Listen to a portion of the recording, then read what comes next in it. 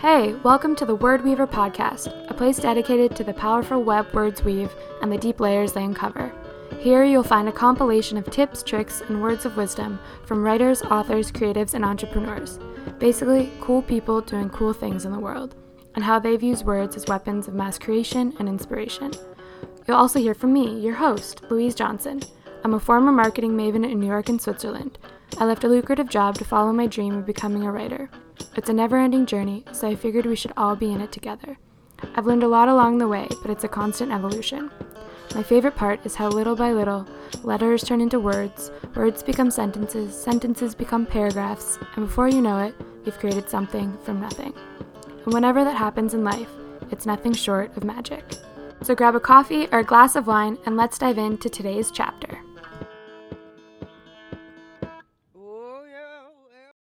Hello, and welcome back to the Word Weaver podcast. Today's episode is going to be probably pretty short and sweet. It's just something I've been thinking about lately, and I wanted to hop on here and tell it to all of you. And it's about this idea of being a productive procrastinator and looking for signs of this within yourself. You have to be really, really honest. You don't have to talk about it with anybody else, but start to look at the habits and the tasks that you're doing on a daily basis. But if you look a little deeper, it's actually a procrastination tactic just covered in this fancy, shiny cloak of productivity. So we all know that watching TV, going to watch Netflix, or scrolling through your phone, going on Instagram, playing video games, these are natural and normal procrastination habits. I'll throw on a new Netflix show, pour myself a glass of wine to procrastinate doing the laundry or doing work that I really don't feel like doing. And I know that I am procrastinating. But for a lot of ambitious, highly self-motivated people, procrastination often also comes in the form of things that feel productive, look and seem productive. They don't appear to be a procrastination tactic like watching Netflix, but they're actually huge time wasters. These could be checking email, organizing folders, managing project boards, creating a beautiful vision board for the 5th time, alphabetically organizing your bookshelf, taking a million online courses, reviewing your notes for the 100th time, color coordinating your journals. Our heat just went off, so probably the audio is a little bit better. There was a little bit of white noise in the background. But anyway, all of these things can feel productive, and I want to note that they're not necessarily bad tasks. All of this is great. You can for sure have it on your to-do list or things that you want to accomplish. Often they have to get done at some point, but I just want you to start kind of being aware of when they become procrastination tactics. And you're putting them on your to-do list or making them a part of your agenda to avoid actually doing something challenging that scares you a little bit, might seem daunting, like working on your manuscript. I was so good at this. I would sit down, be ready for my writing session, and then I would spend so much time. I used to use Evernote to organize all of my research and my scene cards and everything. I don't use it anymore. I have transferred to Scrivener, and I use index cards. But I would spend so much time organizing the headers and color coding because I thought that would make it a much better writing session. And then my timer would go off, and I hadn't actually accomplished anything. And my goal for that day had been to write 1,000 words or whatever it was. Or another example, I would waste so much time creating these beautiful, elaborate character arcs. I would find photos of them on Pinterest, color code, look up all of these descriptive words in a thesaurus. And again, all of these are great, important tasks to do. For me especially, I'm a planner, I'm a plotter, I like to have all of this background information. But I knew deep, deep, deep down, I was kind of tricking myself into thinking, this is important, I need to get this done, but I was taking it too far. I was taking extra long perfecting these character arcs because I was scared to actually stare at the blank page and have that cursor blinking and be forced to write. So I was doing all of these other book-related tasks and putting off actually writing, which is procrastination, just kind of covered in me thinking I was being somewhat productive. Checking and responding to email is another one I find that is very common and very easy to fall into. You just want to clear out your inbox for the day, get to anything really urgent, and often I would say, okay, I'm just going to be on here for 15 minutes, but then I would find myself answering work emails, responding to family email chains. All of that stuff needs to get done, and it is important. So I felt like I was being quote unquote productive, trying to get that out of the way. But then I would look up and it was 4 p.m. and I had wasted all day buried in my email inbox. Again, stuff that needs to get done, but maybe not every single one of those emails was super urgent.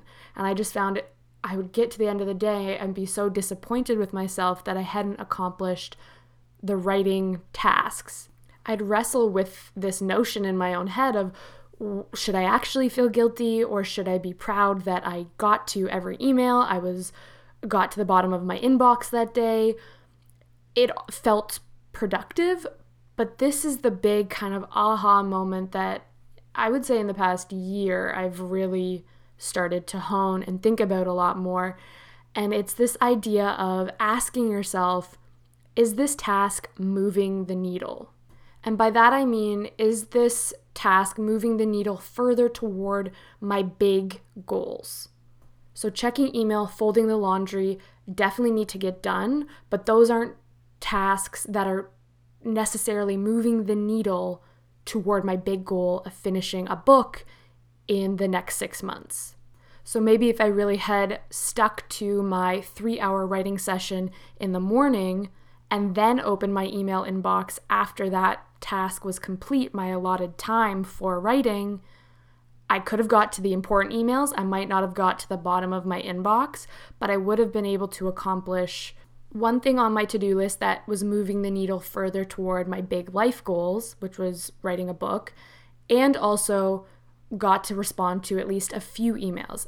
So now every single day in my daily planner, if you use a notebook, agenda, I write down my 3 big goals for the year.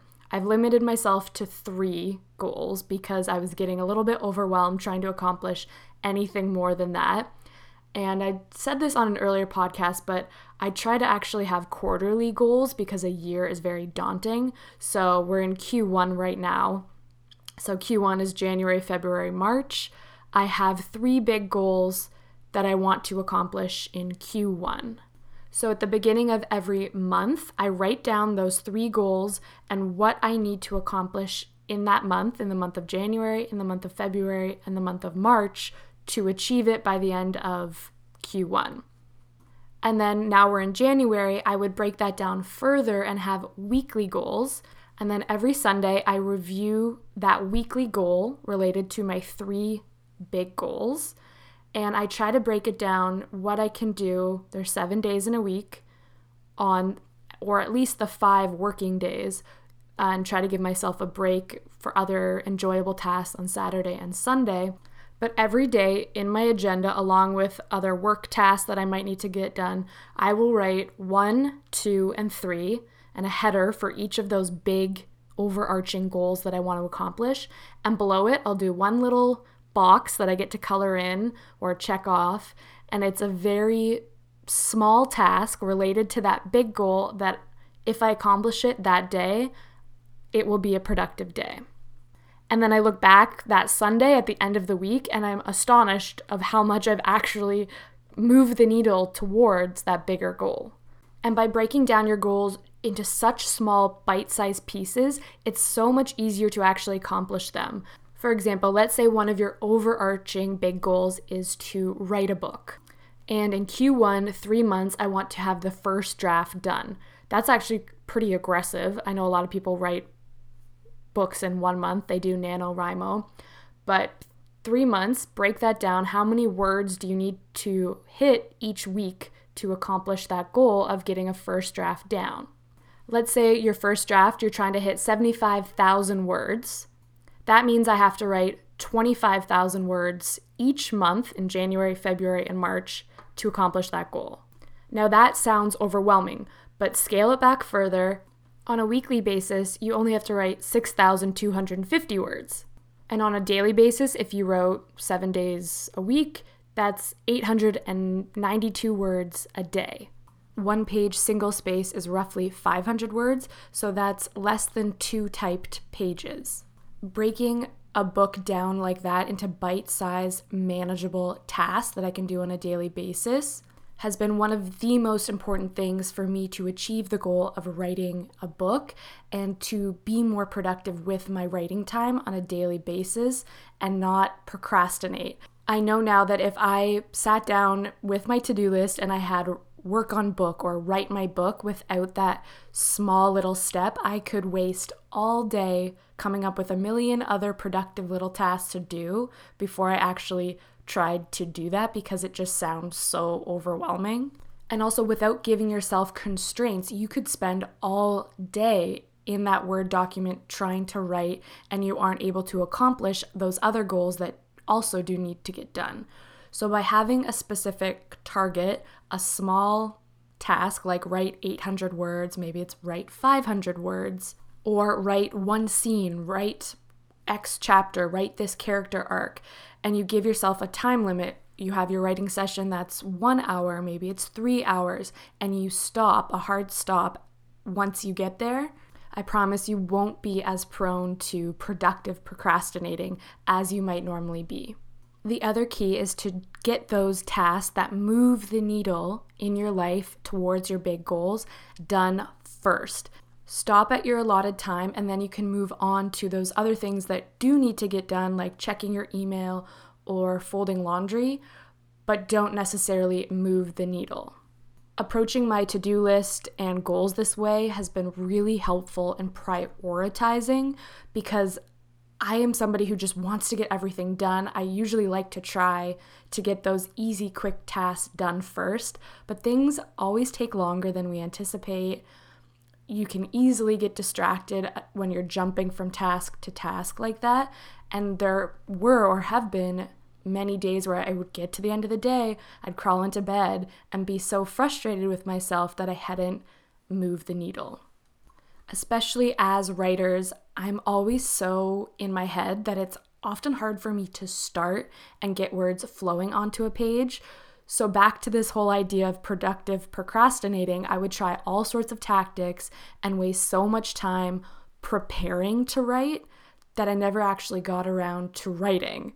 And that's why when I adopted the Neil Gaiman approach to my writing sessions, where he says he can either do nothing, he can stare at the wall, look out the window, or write. He can't mindless scroll, he can't check the internet, he can't check his emails.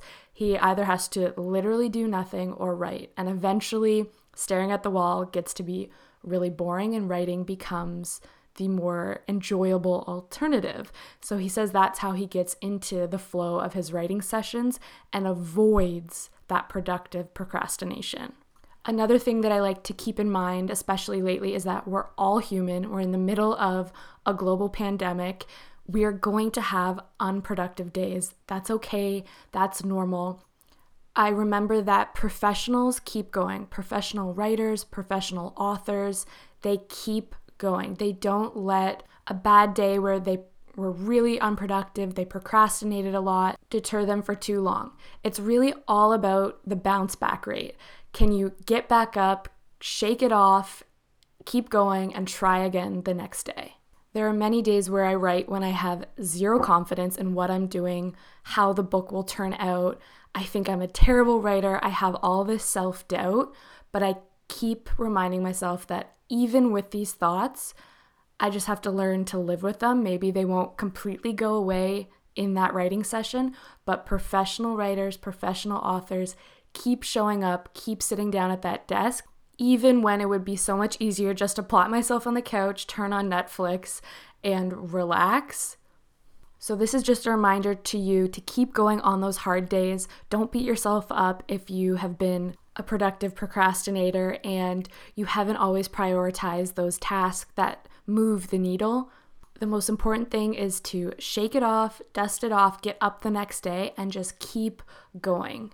Because little by little, you won't even realize the progress that you're making. It'll feel like you're not moving the needle towards the big goal, but you'll look back at the end of 3 months and be so shocked at what you have actually accomplished. When you have a completed draft, you will be so proud of yourself for avoiding and being aware of those productive procrastination patterns and techniques that you have learned to live with to get words down on the page and keep moving that needle forward towards what you really want to accomplish on a macro level in your life. That's it for today's episode of the Word Weaver podcast. If you like what you heard today, please feel free to leave a review on iTunes, screenshot and share it on social media, and be sure to check out the show notes at louiseclairejohnson.com/podcast. You can also find us on Instagram at Word Weaver Podcast. Until next time. You call it substance over style.